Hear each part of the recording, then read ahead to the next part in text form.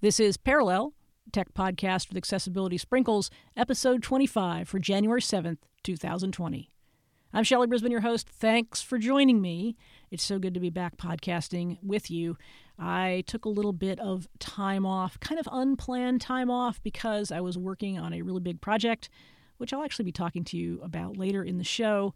But I'm raring to go with a new year and a new bunch of podcast plans for you. Got some episodes in the works. So today's episode is unusual in the sense that I'm not talking to two guests about a tech topic with accessibility sprinkles on top. This is just me talking to you about a few things that I've sort of had on my plate for a long time and wanted to turn into an episode and haven't had a chance to do. And they're basically, number one, an experience I had that a lot of people have already had. Mine is different because it has a low vision accessibility point of view, and so I wanted to bring that to you. And then secondly, I want to tell you all about what I spent my fall doing when I wasn't sending podcasts over the Parallel podcast feed. And that's what the episode is going to be. We're going to talk about Apple Watch, and we're going to talk about my book, iOS Access for All. Here we go. Let's talk Apple Watch. I'm a late adopter to the Apple Watch. I got my first one in November 2019. I bought it from Relay co-founder Stephen Hackett. As it happens, he had an old Apple Watch Series 4 that he wanted to trade up from, and so he sold it to me. It's a 44-millimeter space gray aluminum case, and I am happy with those specs. I'm happy with the price I paid, even though almost immediately after agreeing to the deal, I read an article about how low the values for used Apple Watches are. But again, I did and do feel like I got a completely fair deal and am frankly very price sensitive. And so being able to get this thing for a good price, even though it's a year old, it just felt perfect. But my first task when I got an Apple Watch was to figure out whether it was going to work for me as a low vision person. I have listened to and read about the Apple Watch ever since its release. I know it to be fully accessible from a voiceover perspective. I have a lot of blind friends who have and love their Apple Watches, and I am, even in their group, the late adopter. I was the last person on the Mac Accessibility Roundtable to get an Apple Watch, and I was not wrong in the decision I made. But accessibility from my point of view as a low vision person is different from somebody's point of view as a voiceover user. And something a lot of people, especially if they're blind, might say is, well, why don't you just use the Apple Watch the way a voiceover user would? And my answer is no, because I use speech a lot. I read long articles and web posts and the like with speech. I use voiceover all the time, especially when I'm working on my book about iOS accessibility. But in my day-to-day life, the point of having a watch on my arm is that I am able to glance at it visually and get information from it. And to be honest, if I had to do that with voiceover, I would be even less likely to have gotten an Apple Watch. Just a personal decision on my part. I think everybody uses whatever abilities and whatever senses they have available to them, and you wouldn't ask somebody to walk around blindfolded who had some vision. So I know how to use the watch with voiceover. There are times when I enable speech and use it that way. But frankly, because in order to use an Apple Watch effectively with voiceover, you got to be wearing AirPods, basically, because I don't want the watch talking to me in my environment in 99% of the cases. It adds that level of complexity. I do have AirPods. I actually got a new pair of AirPods fairly soon before I had gotten the watch, and so I was set as far as that goes. But I wanted to use my vision with the watch, so the low vision issue was a big concern of mine. I had looked at Apple Watches a year before. I've talked about this a lot on podcasts about how I pondered getting an Apple Watch and it didn't end up doing it. I went to a store and looked at an Apple Watch and said, yeah, maybe the 44 millimeter, maybe now that the screen size is larger effectively on the Series 4. That was the first one I even gave any consideration to, and I ended up not buying it for price reasons. And as I just mentioned, I got a better deal on the watch that I now have than I would have had I bought it new. So now on to the issue of, how well is it going to work from a low vision point of view. I remember looking at some images of new watch faces for, I believe it was the Series 5. And my first reaction was, oh my God, there's too much on that screen. There's no way I could ever grok how the Apple Watch works. And I think I was a little unclear just how flexible the face and complication and app setup situation is for the Apple Watch. How many different ways you can lay out your watch to maximize the value that it has for you. In other words, a lot of people are going to put as many complications on their watch face as they possibly can. Some people are going to put a very few on for aesthetic reasons. You can change the color of some elements of the face. You can use certain complications on certain faces while others will not work. First thing to know about my particular kind of low vision is that I am a dark mode person. I like a dark background with light text or light objects on top. And the watch, much more than the pre-iOS 13 iPhone, is a dark mode centric environment. So you default to dark backgrounds with light imagery on top. And you can change that in many ways. And some people perhaps like a light watch face, but I'm not having to fight what the interface wants me to do in order to get the kind of device look that I want.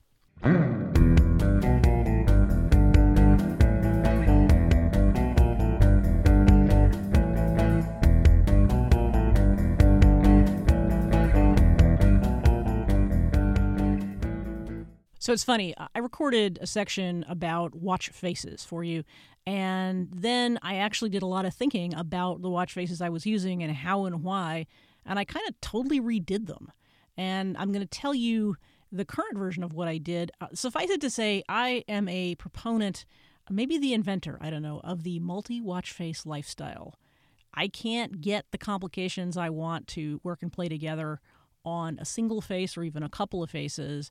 And because the complications are so small and have such specific functions, I have just decided I'm going to live with several faces. So let me describe them to you. The first thing to say is that an issue with me for complications is that if you have a complication that has information in it that has to be read, so heart rate, a temperature complication, even a little notification, a text message notification that would give you a number of messages, it's going to be hard for me to read those unless they contrast with the background of the complication and with the watch face. And so there are a couple of complications that are really important to me that I have a lot of trouble reading, and those are heart rate and the temperature. I really like to know what temperature it is. I don't know why, it's just a mania. I like to know that, and I'm really tired of asking speakers in my house for it. So I've incorporated solving some of these issues in the multi-face lifestyle that I've adopted. The first face we'll talk about is the Infograph Modular. I love this thing because it has 3 different complications at the bottom. It has a text display where I can put news, and then there's a complication up in the upper left corner. The upper left corner complication I use for drafts, so that's audio input, and all the complications down below are audio output. So I have the Overcast podcast app, and I have the VoiceStream Reader app, which allows me to listen to text with speech. And then I have the Audible app. So that's the function of that face, is basically to give me access to audio from my watch.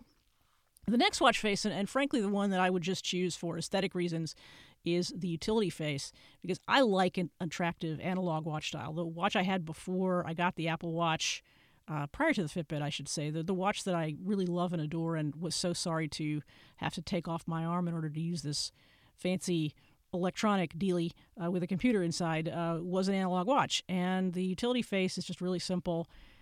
There are complications up in the corners, but they're too small to provide any information without me tapping on them. So I have utility there just so that on occasions, and there are a lot, when I'm not interested in being loaded with data, I just would like to have a nice-looking watch on my arm, I'll switch to the utility face.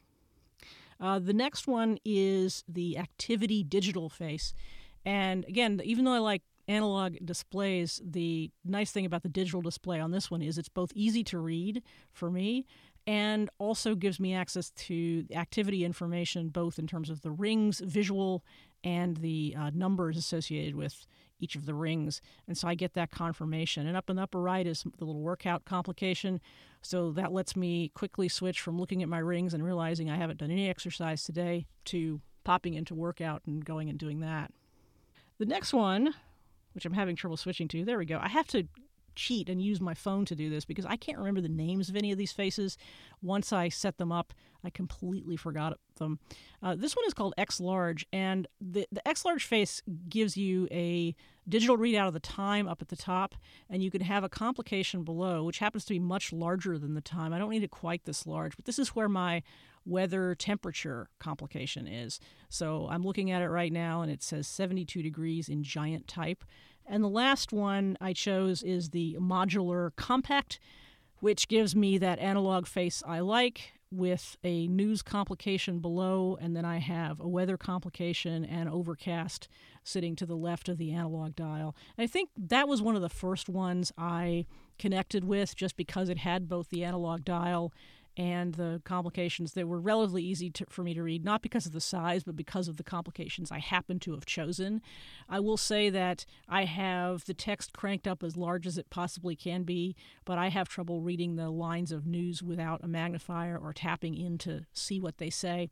But even though I can't do all of the things I might like to do with complications at the top level, I feel like at the moment this is a reasonable compromise. I should say that a couple of the other ones I've tried, one called Duo Numbers, which gives you an enormous digital readout of the time. So if I were following the time closely and didn't want to be obtrusive about it and wanted to be able to look at my watch from a distance and see what time it was, I might use that one. I have done in the past, but I think it's ugly, so I don't use that very often.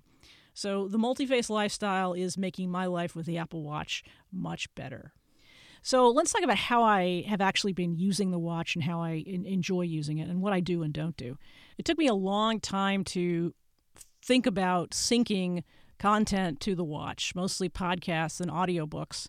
I knew you could do it, and I knew it was pretty straightforward to do, but for some reason, I just never did it because I always had my phone with me. This is a watch without a cellular connection, and I'm not used to not having my phone around. But lately, I've actually started playing with the idea of just syncing content and, for example, getting up from my desk and going for a walk just with the watch and not with the phone, which is great if you don't have pockets or if you just want to, be free away from the phone for just a little bit. So I put the phone on silent, I put it on my desk, and I get up with the watch and a podcast and some AirPods, and I go off on my walk, and it feels great, and I really like it. And the Overcast podcast app makes it super easy to sync either by the playlist or by the individual podcast.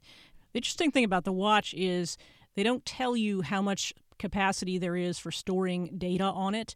Remember that the old iPhone, the original iPhone, had 8 gigabytes of data, but this watch over here I have has 10.4 gigabytes available. Even though my podcast library is ridiculously large and I'm way behind on shows, I can choose to sync far less. I think I have something like 300 or 400 megabytes worth of podcasts and audiobooks synced over to the watch, and if I was willing to wait the amount of time in the morning it took to sync them, it would all work out. And I found that that's part of my routine now, is that I'll get up and I'll wake up Overcast on the phone and make sure that it's going to start syncing with the watch, because I find I do have to sort of prompt it a little bit. And then by the time I get to work, and certainly by the time I get to go on my walk a little later on, I'm going to have plenty of podcasts waiting for me. And it's a pretty seamless experience, and I dig it. I, as I said, have been using the activity features more than I thought I would. I'm not obsessed about closing my rings, although what I found is that the stand and move rings are, for me, exceptionally easy to close. I have less good luck with my exercise rings because I don't do as much as I should. And I guess I just use that more as a data collection thing for myself. Am I more active or less active today than I was yesterday? Friends of mine have said that if you get off a pace that you've established, the watch can be kind of annoying and pesky about, hey, why don't you close those rings? And I can see that, but it hasn't really bothered me. I've not engaged in social ring sharing with people. I guess that was more of a thing when the Apple Watch first came out, because nobody has approached me and said, hey, want to share ring activity information? But to be fair, I haven't approached anybody about that myself either. Another thing that I have done with my watch is curate notifications very specifically. Like everybody else, I get lots and lots of notifications throughout the day, but the only ones that get to my watch are ones that I'm either going to act on through my watch or that I have some immediate need to look at. Right now, I have my Twitter mentions and direct messages on my watch, and for some people out there, people who have perhaps a larger Twitter following than I do, that may seem crazy because they get a lot more random Twitter activity than I do, but I curate my watch notifications and my Twitter feed in such a way that it's manageable for me. So I enjoy having Twitter mentions and direct messages come to my watch. I have text messages come to my watch. I never have any email come to my watch. It's just not sensible. I get too much email, and too much of it is just not stuff that's that important. Text messages have been a challenge. I get notification, and then I open up the text message, and I find the colors difficult. I can read the message, but the comprehension, I can sort of get the gist of it, but I find it too difficult to read. I'd much rather pick up my phone and read my text message because the screen is just too small. And if you've written me anything other than, "Hi, how are you?" I'm not going to get it. And don't even think about emojis because the watch screen is just too small. So I don't think I'm going to do away with text message notifications, but I also don't respond to them from my watch, nor do I read with any degree of comprehension. Most of what I get from text message on my watch is, oh, my husband sent me a message, my boss sent me a message, let me process it on my phone. I use Siri on the watch sometimes, mostly for listening to messages. That's one exception to that, I suppose. If there's a text message that I really want, I will use Siri on the watch to get the content of it, keeping in mind that I either have to be wearing AirPods or I have to be in a place where I don't mind listening to my watch. And that's the other thing. The AirPods are connected to my watch when I'm listening to audio, a podcast, or an audiobook or something, which is quite frequently. So it's not usually a problem. But if I don't have my AirPods in, I'm probably not going to engage speech on the watch. So as I mentioned, the Apple Watch does have specific accessibility features. I'm going to talk about text size, which I have to its absolute maximum. I also use bold text. I have brightness turned up to about a middle level because I prefer not to have super bright screens blinding me. The only accessibility features I use are Zoom, which I mentioned, and the way Zoom works on the watch is you can have it on and then you can use a gesture to activate it, and you can set it to a particular zoom level, and I've just turned the zoom level down from, I think, 5x to 3x, and I'm thinking that might make it a little easier for me to use. One last thing real quickly. When I considered buying a watch in 2019, the bargain I kind of made with myself was that if it didn't work out for me, I would give it to my mom, who is older, and the ECG feature seemed like a great idea, but especially the fall detection feature I thought would be great for her. She lives alone, and she has a life alert system. She is in good health and ambulatory and all that good stuff, but, older people do occasionally fall, and that's a concern for her. And so I thought, well, wow, the watch would be great. I wonder how well this fall detection thing works. Well, I inadvertently found out. I did not fall, didn't hurt myself in any way, but I was in, and then I'll tell you this story partly because this is an accessibility challenge that I suspect a lot of people hadn't really thought about. So I was in an auditorium with a carpeted floor and carpeted steps on either aisle, and I was walking down the steps, and I was talking to somebody as I was walking.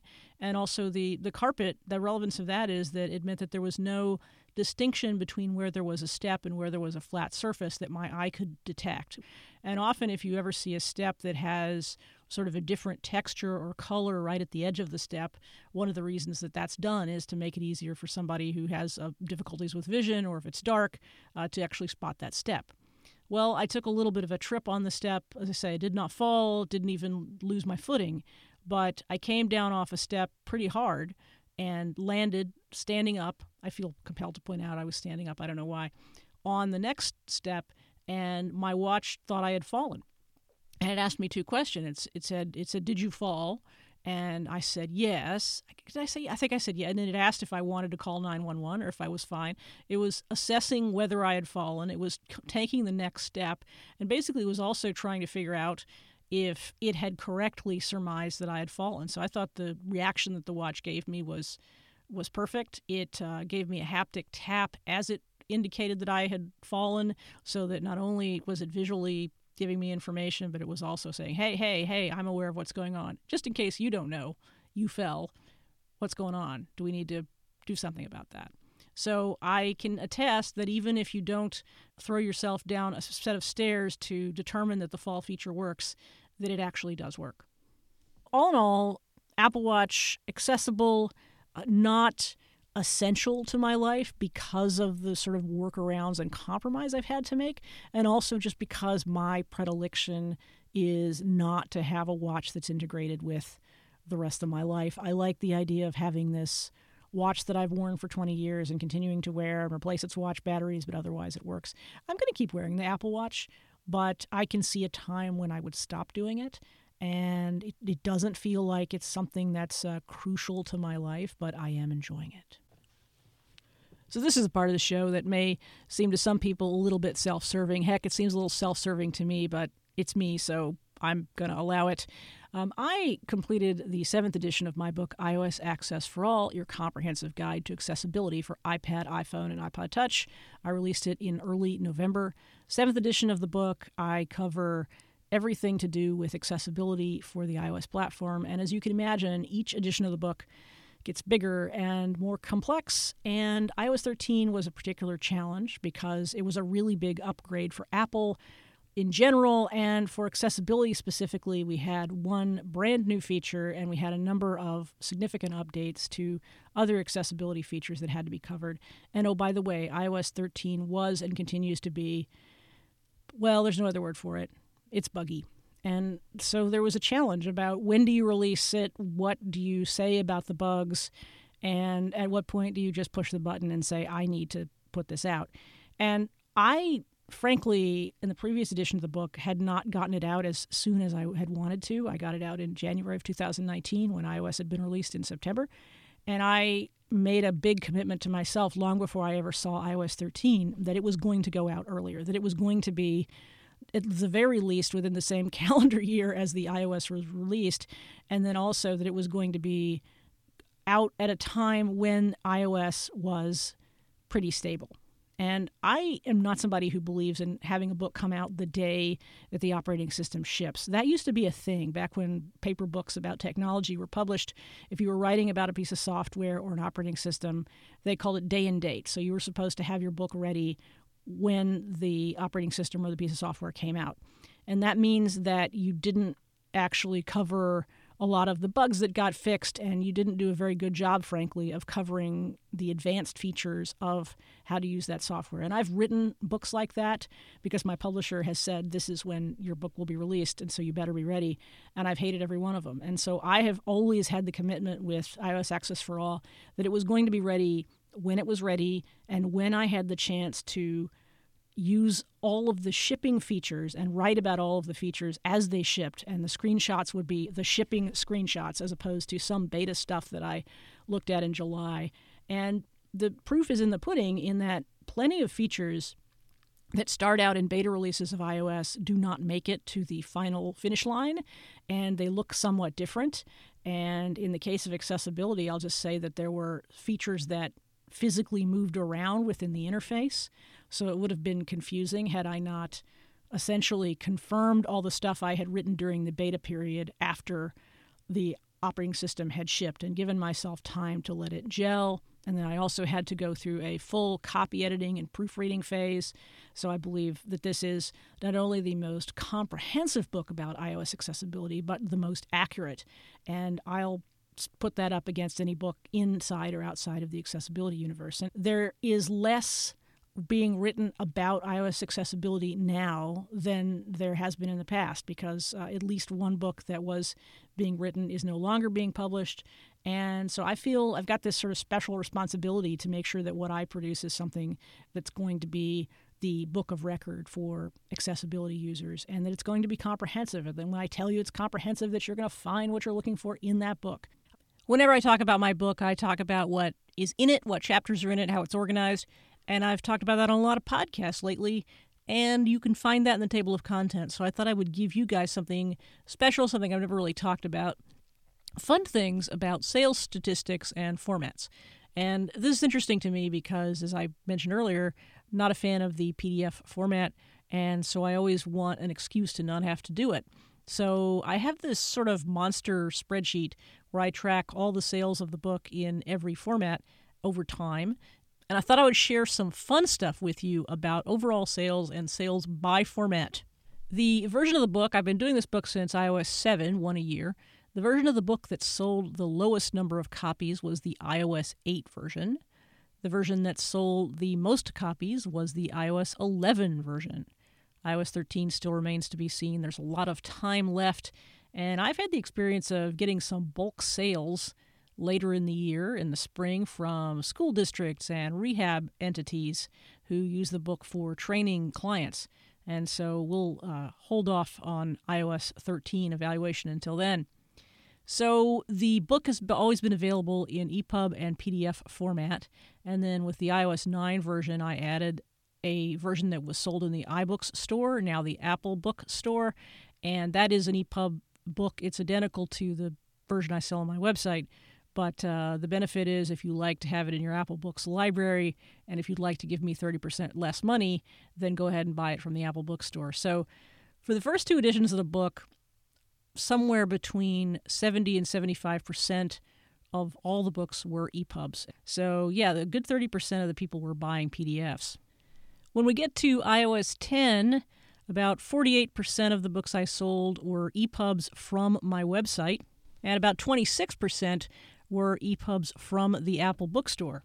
That 26 to 30% number has kept up over the course of iOS 10, 11, 12, and now 13 editions of the book. So there's a solid number of people who want to buy from the bookstore but enjoy the EPUB format better than the PDF. For some reason, the iOS 12 edition was kind of weird. I got back up to 62% EPUBs from my website, and it went down to 17% PDFs, with the number of books from the Apple Bookstore at about 23%. So go figure. I don't know why the iOS 12 edition in PDF format was just not very popular. Now, with the iOS 13 edition, I'm selling this combo file that includes both the EPUB and the PDF version of the book. And surprisingly, 18% of all the iOS 13 books I've sold are in this format. So I guess it's going to prove to be popular. Well, I hope you enjoyed those random numbers. I probably should have warned you to slow your podcatcher back down to 1x, or maybe, I don't know, skip ahead past the numbers. But it's interesting to me, and I like to say that it helps me decide what to do with book formats in the future. Maybe it does. It does give me confidence that this combo thing is interesting and useful to people. I don't know, maybe I'm charging too little for it. Bwah, ha, ha, ha, ha. That'll do it for today's episode. Thanks so much for listening. Remember, if you haven't subscribed to Parallel yet, go to relay.fm/parallel. You can subscribe. You can also listen to and subscribe to all sorts of other great Relay FM network shows. So go and do that. And also join Relay FM. It's a wonderful place to be a member. You get all sorts of great perks, including extra podcasts and cool newsletters with information about the desks of people in the Relay FM network, which is actually a super fun feature. I enjoy that every single month. You can also talk to me about this show on Twitter over at Parallel Pods. If you subscribe, you'll get announcements of new episodes, but it's also a great place to let me know what you think of episodes we've already produced, what guests and topics you'd like to see covered. I would really like to increase user feedback and interaction in 2020, so come on over, Parallel Pods on Twitter, or you can talk to me directly at Shelley on Twitter, SHELLY, secret. A lot of what I say on one feed gets retweeted on another one. So subscribe, tell your friends, go on Twitter, do all the things, and let's help make 2020 a great year for Parallel and for your understanding of technology and accessibility and for my general happiness, which is what it's all about, right? No. Did I say that out loud? I guess I did. I'll be back in 2 weeks. Bye.